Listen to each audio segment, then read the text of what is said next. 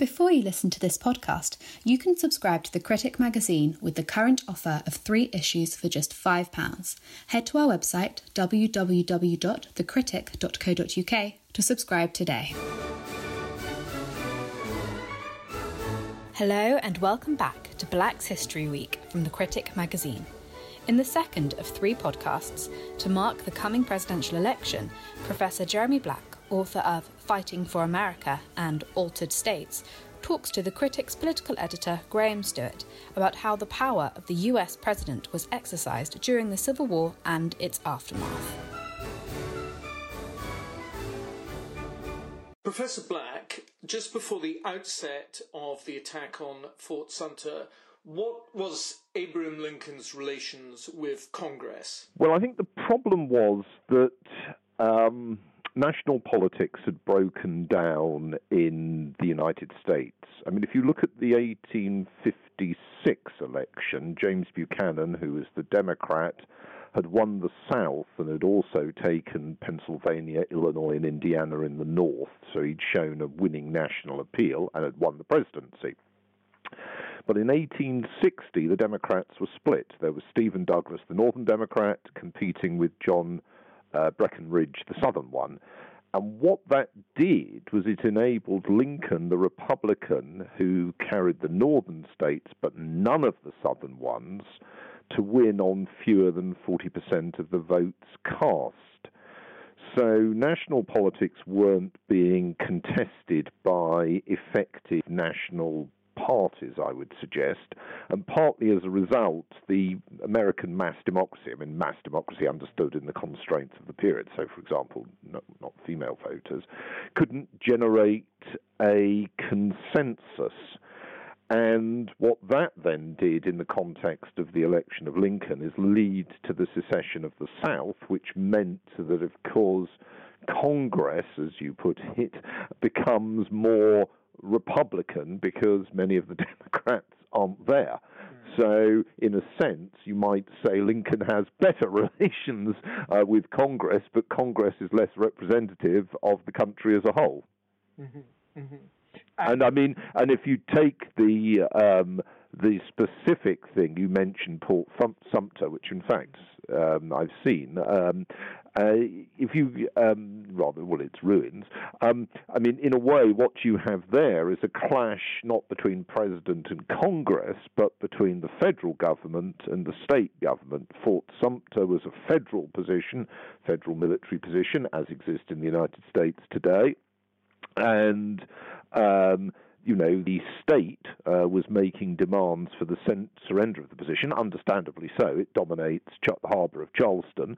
But what you've got there is the reality of national power faced by, as it were, Charleston, which was the forge of Southern consciousness and separatism. So, the Confederate forces opened fire on the 12th of April, 1861, belt out a hell of a lot of, I think it's about 3,000 shells and shots have been calculated. But what that doesn't do is lead Lincoln to back down. I mean, in many respects, you've got a repetition of what had happened in 1775. Not that that's a comparison which the Americans like to hear, in that the sense was when the people were fighting at Concord and Lexington and the original revolutionaries, is they were not trying to declare independence. Independence didn't come from, or wasn't declared from, Britain till the summer of 1776. What they wanted to do was to intimidate, force George III into being, as they saw it, a better king. And what the Southern leaders had hoped is that Lincoln would sort of back down in the developing constitutional crisis, and instead of which, what he did, and I'm not criticising Lincoln for a second, but what he did was he called for 75,000 volunteers, which therefore meant that he was clearly going to resist secession with force. And what that did was trigger an expansion of the Confederacy, because, not that no specialists don't make this mistake, but a mistake that's generally made is to assume that the bounds of the Confederacy was clear-cut. Well, of course, it wasn't. Only the lower South seceded at first. Montgomery, Alabama, was the initial capital of the Confederacy, and much of the upper South, including Virginia, Tennessee, and Kentucky in the 1860 election, had voted not for Breckinridge, the Southern Democrat, but they'd voted for a chap called John Bell from Tennessee. He was the candidate of the new Constitutional Union Party, which was pledged to back, quote, the Union, the Constitution, and the laws. But what Lincoln's measure did, that his willingness to use troops to act, in other words, taking Fort Sumter not as a limited action but as a declaration of war, if you like. And again, I'm not saying he's wrong, but I'm certainly saying compromise wasn't to the fore. Was that he led the more states in the sense of Arkansas, North Carolina, Tennessee, and Virginia to join the Confederacy, and that was very much changed it. Now, Arkansas, don't wish to irritate any listeners here in Little Rock, but Arkansas was not able to contribute much to the Confederacy, but Virginia, Tennessee, and North Carolina were each much more important in economic and population terms than any state in the lower South, and in order they were the leading states in white population in the Confederacy. They generated close to 40% of the Confederacy's armed forces, about half of its crops, and over half of its manufacturing capacity.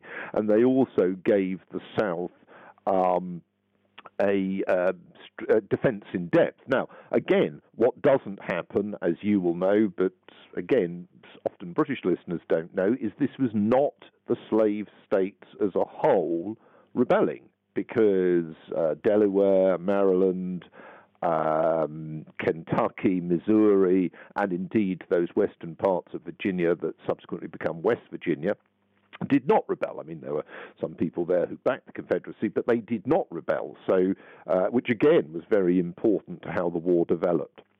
So there is a considerable amount of contingency at play in 1861, but the key elements is the relationship between the president and the state governments, not between the president and Congress. And nevertheless, the declaration of war is the Constitution, Article 2. It says that that's the responsibility of Congress, not the president. What were the machinations, if that's the right term, between Congress and the White House in terms of getting congressional support for turning this into a full-scale war? Well, I wouldn't say it was machination so much. I mean, I would say actually it was relatively easy to do, certainly if you contrast it with divisions like the divisions in Congress over the War of 1812, for example, because those people who didn't agree had in effect opted out. So I wouldn't say it was that particularly difficult. I mean, I think the problem was that, as with many other wars which we can think of, what had happened was people had signed up, in effect, for a short war.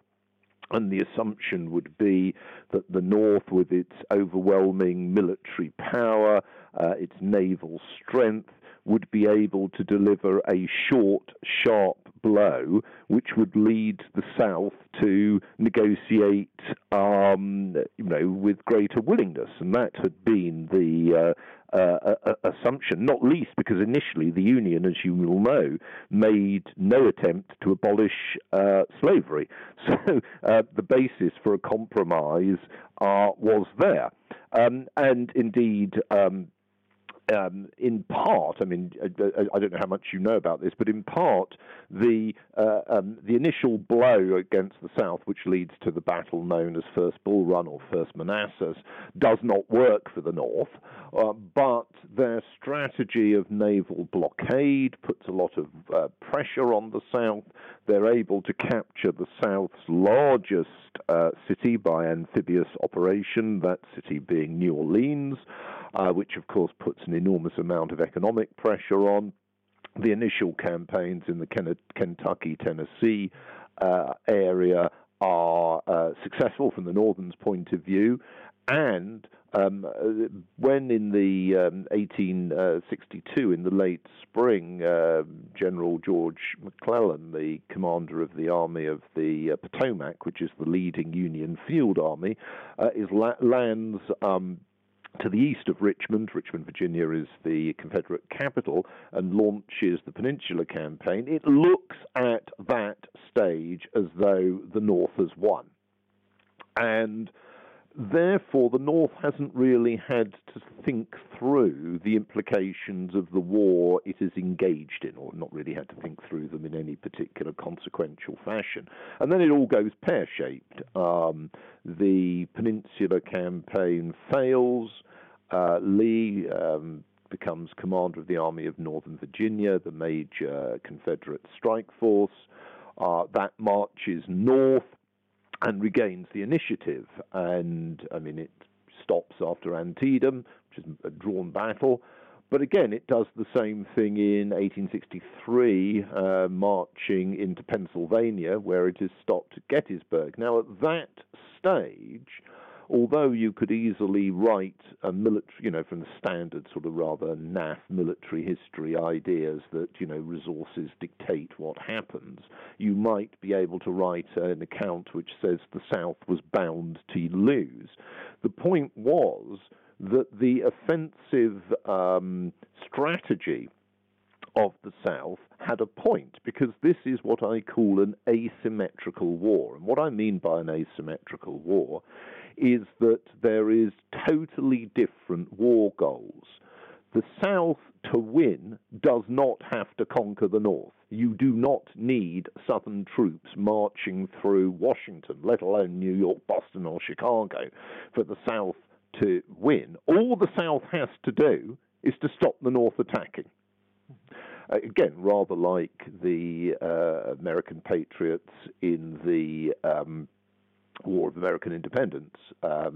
And of course, what this means is the South has to make a military or political or both cost to the North that is too great. Now, you might say, well, there's no chance of that. The North is determined. It has more resources, etc., etc. But the point is that the North is maintaining its normal process. Well, Lincoln actually sort of, as it were, cheats a bit. For example, in the 1862 Indiana state legislature, the Democrats win and the Republicans refuse to accept that. But on the whole, they're keeping going with, democratic elections. And so you have the midterms in 62 and, crucially, the presidential election. And in the 1864 presidential election, the Democrats, who, shall we say, it's fair to say, they didn't all have a universally the same view, but the Democrats were more willing to look at a compromise with the South on the basis of maintaining slavery as the price of the Union, if possible, but at the very worst, just having a peace. Whereas the Republicans are much more a war-winning, war-determined policy. So, for example, the Democratic presidential platform in 1864 declared, quote, "Under the pretense of a military necessity or war power higher than the Constitution itself has been disregarded in every part." Sounds rather familiar for political debates today, you might say. And, for example, conscription, which had been agreed by the Senate in 1863, greatly increasing federal power, had led to anger, evasion, and riots.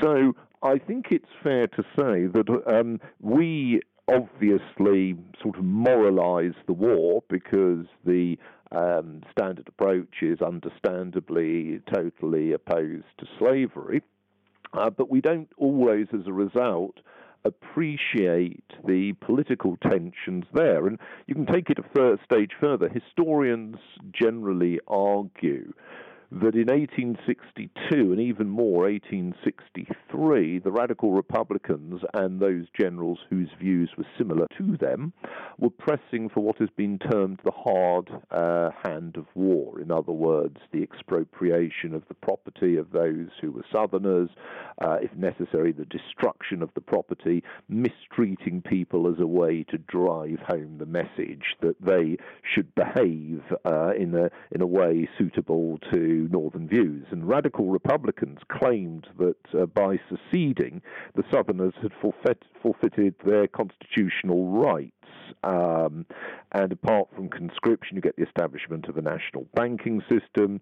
You get to the suspension of habeas corpus, for example, in Maryland. You get action against critical newspapers. So to some commentators, this was tyranny in action. To other commentators, this was the necessary course of what was appropriate in order to fight against secession. You can debate those issues to the present day. People do debate those issues to the present day. Now, in the end of the day, Lincoln won the 1864 election. I mean, very handsomely on the electoral votes, not so handsomely on the popular vote. But again, that's a contrast that is a familiar one in American politics. And what that meant was that Lincoln's victory both meant that the Southern strategy, that was it. It wasn't going to work, and indeed the war essentially ended 6 months later. But until that point, the strategy was perfectly viable. So Lincoln's victory encourages today a benign view of the continuance of the political process during the war. But again, that's in part to do with the nature of hindsight, and it doesn't look at the question of what would have happened if it hadn't gone well. You can find rhetorical. I mean, most of us know the Gettysburg Address, which was mercifully short. As you may know, he followed one of the most leading academics of the age, a very pompous Harvard professor who went on for absolute ever, talking about how the Union forces were like the Athenians at Marathon, and whose speech is totally unmemorable. But for example, Jefferson Davis, who was the president of the Confederacy, also produces speeches which, wraps themselves in the notion of freedom, not of course freedom for slaves, but he'd responded, for example, in July 1864 to the terms that Lincoln had offered in the Amnesty Proclamation by saying, we are fighting for independence, and that or extermination we will have. We will govern ourselves if we have to see every Southern plantation sacked and every Southern city in flames. Well, fortunately, the generals weren't interested in guerrilla warfare, which is what Davis was willing to push for in 65, and they ignored his call to fight on. And what you then have, of course, is the aftermath of the Civil War, which, in a sense, is a curious one, because what you end up with is a short-term Northern ascendancy, or I should say radical Republican ascendancy in the South in period of Reconstruction, supported by Northern troops there until 1877, and then that is brought to an end, essentially. So, as a result, in the short term, it's Rutherford P. Hayes's compromise with politicians in order to get himself made president, but in the longer term, it reflects the practical difficulties of a state with a small army. Most of the army had been demobilized in 65 and conscription had gone, trying to enforce a settlement. And you go back to a process in the South of white supremacism, which really goes on lasting till the 1950s, 1960s. So you don't have the South seceding from the Union, and you have the end of slavery, but I think you'd be hard-pressed to say that you have a situation which either conformed to what the radical Republicans had wanted, or that matched what those of us who are today would consider equality or freedom. But a last point there is, as I made a point in the previous one, let me just reiterate this: the United States is not, and this is not a criticism, it's an observation. The United States is not primarily a democracy. The United States is primarily a federation. And because of that, it was very difficult to impose a settlement on part of the country against the wishes of a lot of its population. We'll come to Reconstruction and legacy, and the legacy in more detail in a moment, but I just want to dial back a little bit, just back into the second half of the Civil War years. I wonder, Professor Black, if you can say just a little bit more about Lincoln as an innovator of executive power, how he used the war to strengthen his hand, and whether you can contrast how he envisaged the use of executive power with how his Confederate rival Jefferson Davis envisaged his role. Well, again, that's a very interesting question. Because of his unfortunate assassination, we don't know how Lincoln would have envisaged a post-war peacetime presidency. And I think it's fair to say that he, during the war, was cautious. So, for example, he didn't go along with everything the radical Republicans wanted. He initially just abolished slavery in those states that, when he did abolish it, in those states that had rebelled, and not in the loyal states, the ones I mentioned earlier. So I would say that you've not got here a figure of, shall we say, Robespierre or Lenin-like qualities or character. Like Jefferson Davis, he had the difficulty of, as it were, states' rights. Paradoxically, that was harder for Jefferson Davis because, and the same thing, of course, pertained during the American War of Independence, if in the American War of Independence you begin by opposing the supposed tyranny of Britain and the supposed tyranny of government injunctions, it's then very difficult to persuade people to raise taxes for an effort they may not wish to raise taxes for, because 1775 was a tax in one way respect. I mean, a tax riot. Just as if you wish to be disparaging, 1861 was in many respects, although other factors we know play a role, a slave owners sort of jamboree for their own behalf. So in a way, Jefferson Davis has a harder position, and I think it's fair to say also that although he had, he was one of the more distinguished politicians of the mid-19th century in the United States as a whole, I don't think that the war brought out the same degree of quality of mind or intellect that you saw with Lincoln. But, I mean, Lincoln, in part, is having to do, like many presidents in these circumstances, both wage war, conduct politics, and consider the post-war environment. And I think he does that reasonably successfully, but then again, that's because we're talking about the benefit of hindsight. He won the 64 presidential election, and the 64 presidential election was in some respects closer than, shall we say, the 1944 election, which FDR won during World War II. And I think that's something worth thinking about. It's certainly very striking.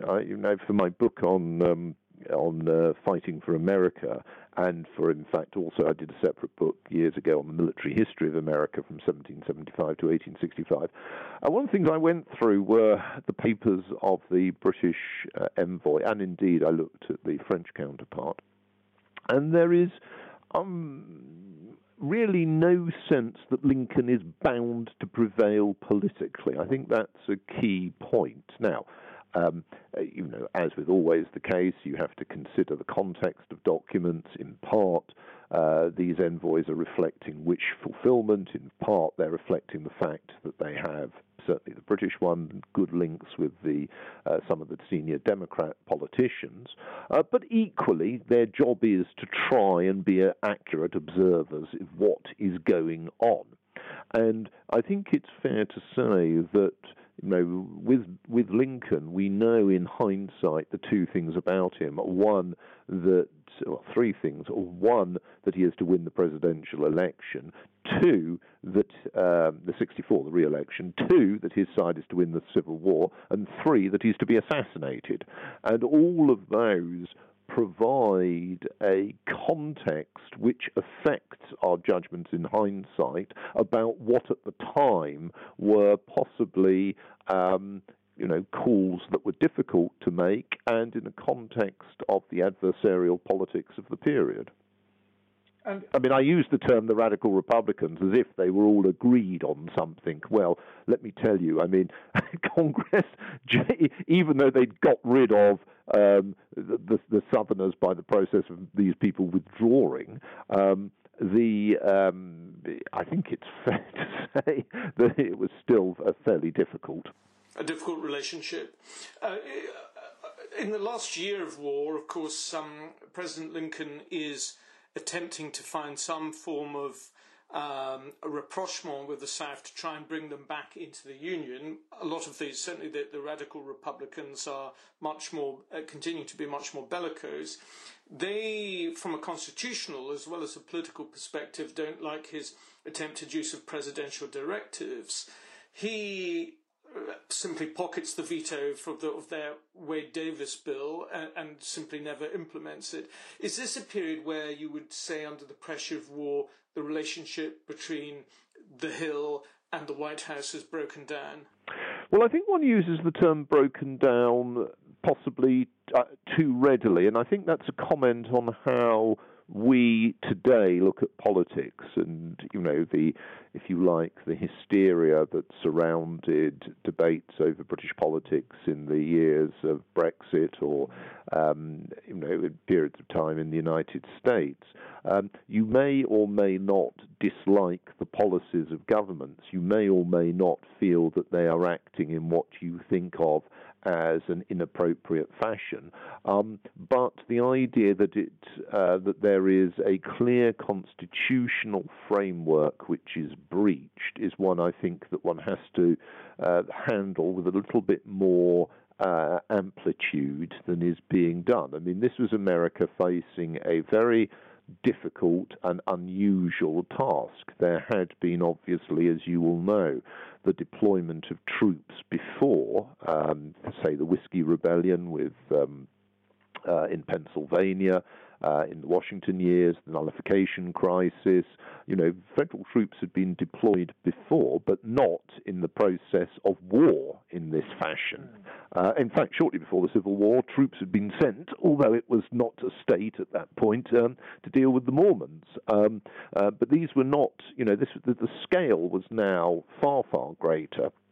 And I'm not myself always convinced that people's ideas of what are, as it were, fixed characteristics are sufficiently nuanced to deal with the problems that can arise.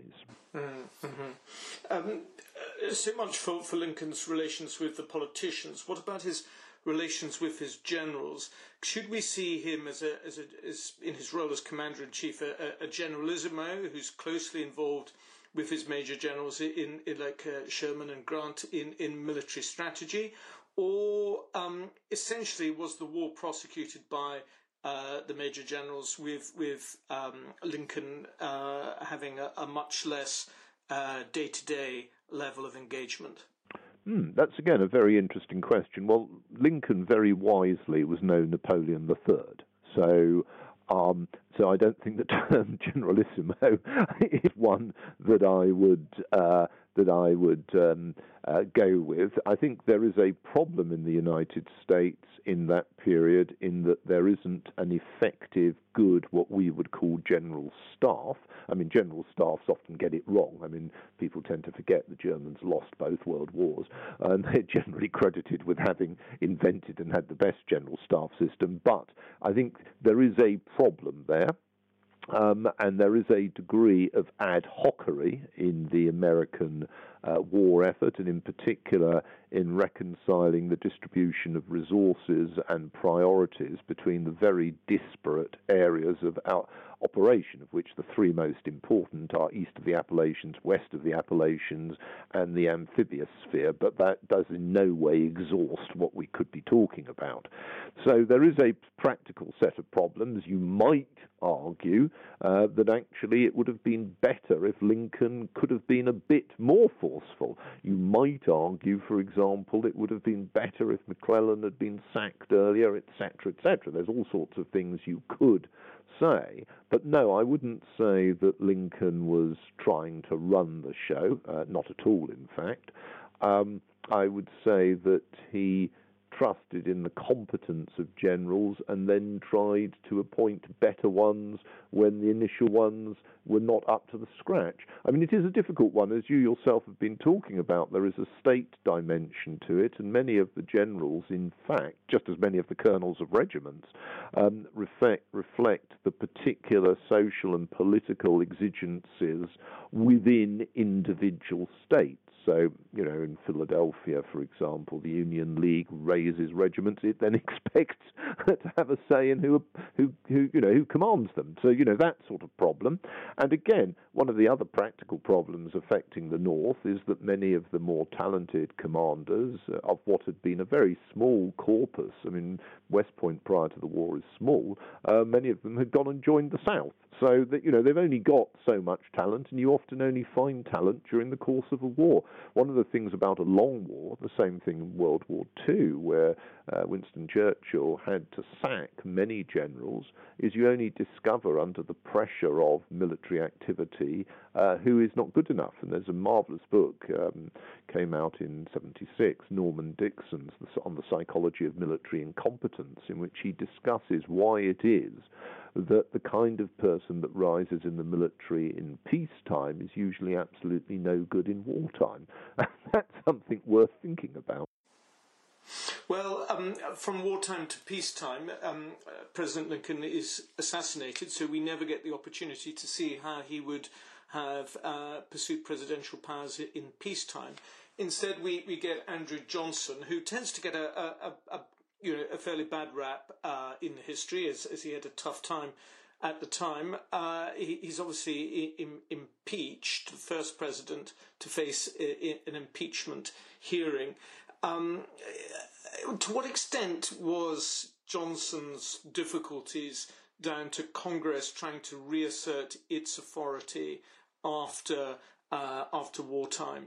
Well, I mean, I think that's part of it, but I don't think Johnson exactly helped himself.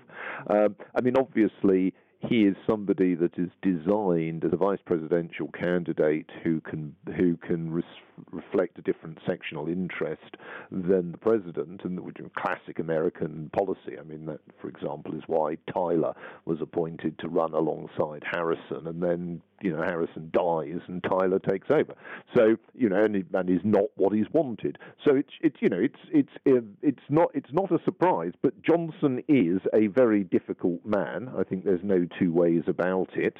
And you have got a classic example of the problem of a political system in which both sides push it towards their own views. I mean, I suppose the good thing about it is that America hadn't followed on by either, as had been feared by some external commentators, going to send troops into Mexico against the French, or, as had been feared by the British, going on to try and drive them out of Canada, instead of which what you get is the purchase of Alaska, which is not going to by consent with the Russians, that isn't going to leave them with a political incubus. One way, if you're looking at Johnson, he's a Democrat. He'd been a slave owner. He'd been a senator from Tennessee. In his eyes, he sought conciliation, rapid return to normality in the shape of Southern self-government. But as you know, the Republican majority in Congress disagreed, and they pushed through the Reconstruction Acts of 1867. And one way to look at it is that one way I would look at it is this represented a perfectly honest political difference of opinion, and one in which both sides sought to use the political resources they had. Is it your view that really it should never have gone to an impeachment case? The particular point of difference was on the Tenure of Office Act, where Congress said that the cabinet minister could be fired from the government by the president without congressional approval, and Johnson proceeded to do that. A congressional law which was subsequently repealed, I think, in the 1880s. In any case, was it just a matter of different personalities that might never have happened, or was this a real test of authority between legislature and executive? Well, it's a test of authority, but let's be clear about this. Johnson himself considered using the army against Congress in early '68, only to find the generals weren't willing to accept his plan. What he wanted was to create a sizable new military unit based near Washington, which could, in effect, intimidate Congress. And, I think it's fair to say there had been a total breakdown in relations. I think that's what you could fairly say. And again, not surprising. People provide all constitutional systems hit problems. So,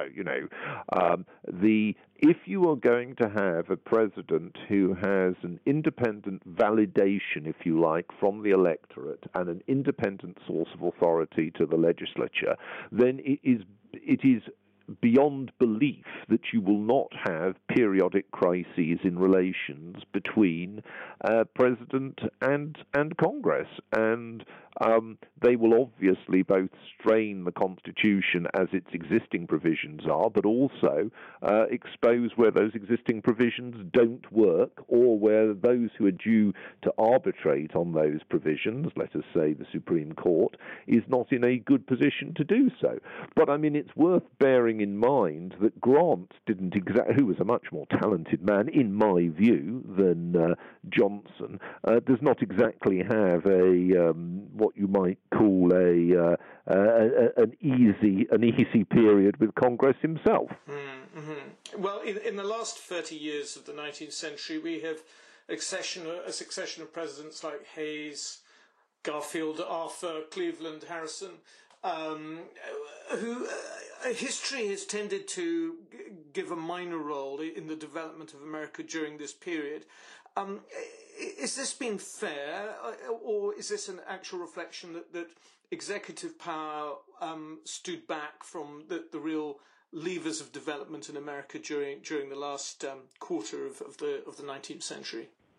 Well, again, you can look at this in different ways, can't you? I myself take the view that small government is probably the best, and would you really have wanted a domineering president who either was determined to change the Constitution, wanted to embark America earlier on a period of imperialist expansion, whatever? Probably not. So what you actually get is a situation in which the United States economically develops very rapidly without becoming a militarized power, at a very modest use of resource. It ends the situation with the Native Americans, who are beaten up, thrown onto reservations, but that, in a sense, that despoliation of territory provides enormous opportunities. conflict is avoided with foreign powers, particularly with Britain, with the neighbour to the north, but also with Mexico, the neighbour to the south. And, this is a period in which the economy lets rip. And I don't think that, in a way, you could really have fairly said that it would have been better if you'd had an alternative sense of state politics. I mean, it would have been naive to anticipate a kind of equivalent of a state socialism in America in that period.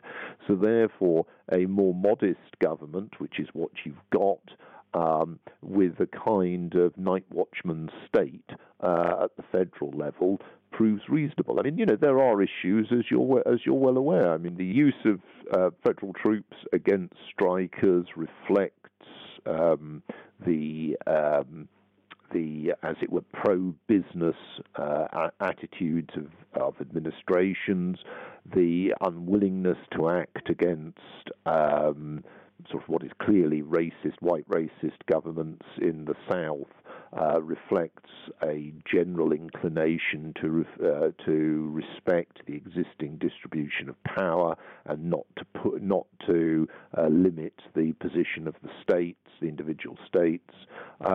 None of this should surprise us. Incidentally, what is interesting about this group from Grant onwards is, I think I'm right in saying 4 of them had been generals in obviously the Union side in the Civil War, or I think one of them maybe had been an officer at a lower level.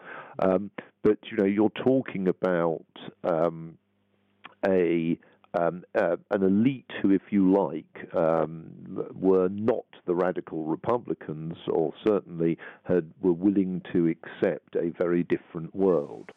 Well, from presidents of what you call night watchman government, taking us to the end of the 19th century, the 20th century is the period of many of the big personality presidents and bigger government. We're going to discuss that next week as we continue our exploration of the rise of executive power in America. But for the moment, Professor Black, thank you very much for your exploration. That's very kind, and thank you very much. If you've enjoyed listening to the Critic podcast, why not subscribe to have the magazine delivered to your door? Subscribe today with the offer of 3 issues for just £5 by heading to our website, www.thecritic.co.uk.